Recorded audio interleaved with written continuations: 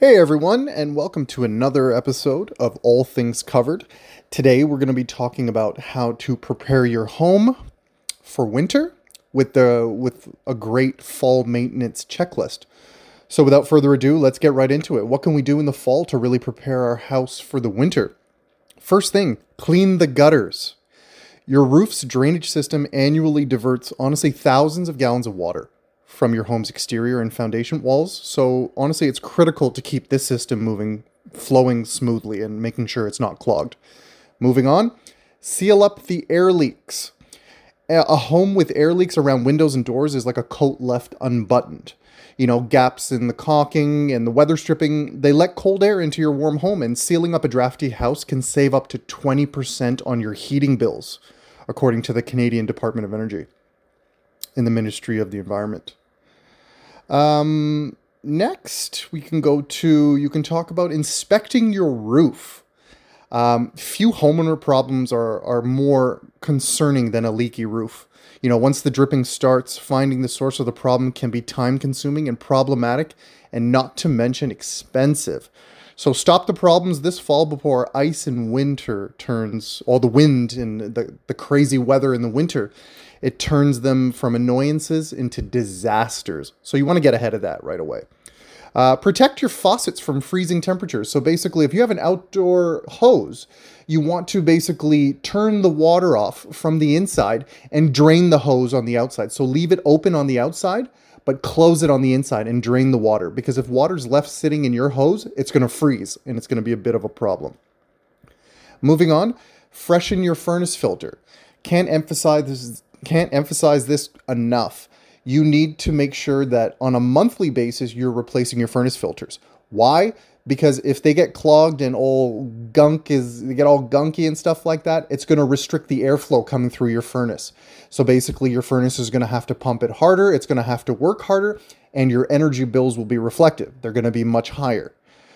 Give your furnace a checkup. Honestly, whoever is responsible for the routine maintenance of your furnace, get them to come in over the next month or so to make sure that everything is in proper working order for the winter months. The last thing you want is an issue with your furnace in the winter months. Here in Canada, it's brutally cold for a good portion of 4 to 5 months. You don't want to be dealing with a furnace during that time.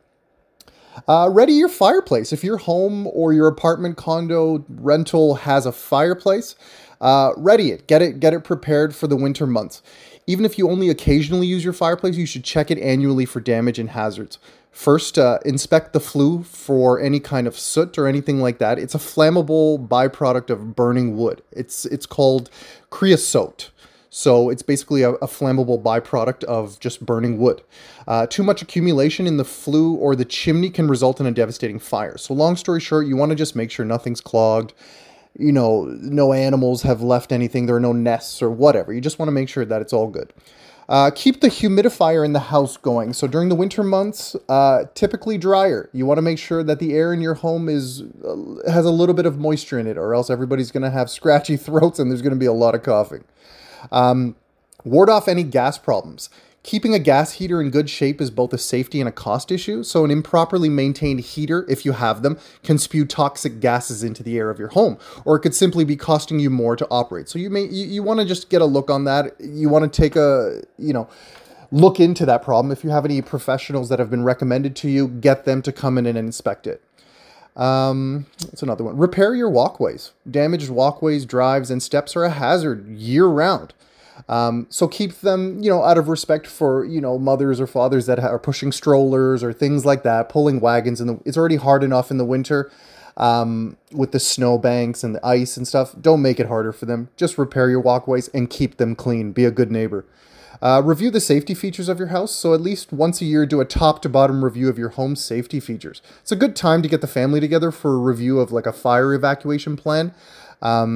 Make sure you evaluate and inspect your smoke and carbon monoxide detectors, your fire extinguishers, have a good fire escape plan in place, and just do a good general cleanup. Like rid your house of accumulations of old newspapers, leftover chemicals, whatever.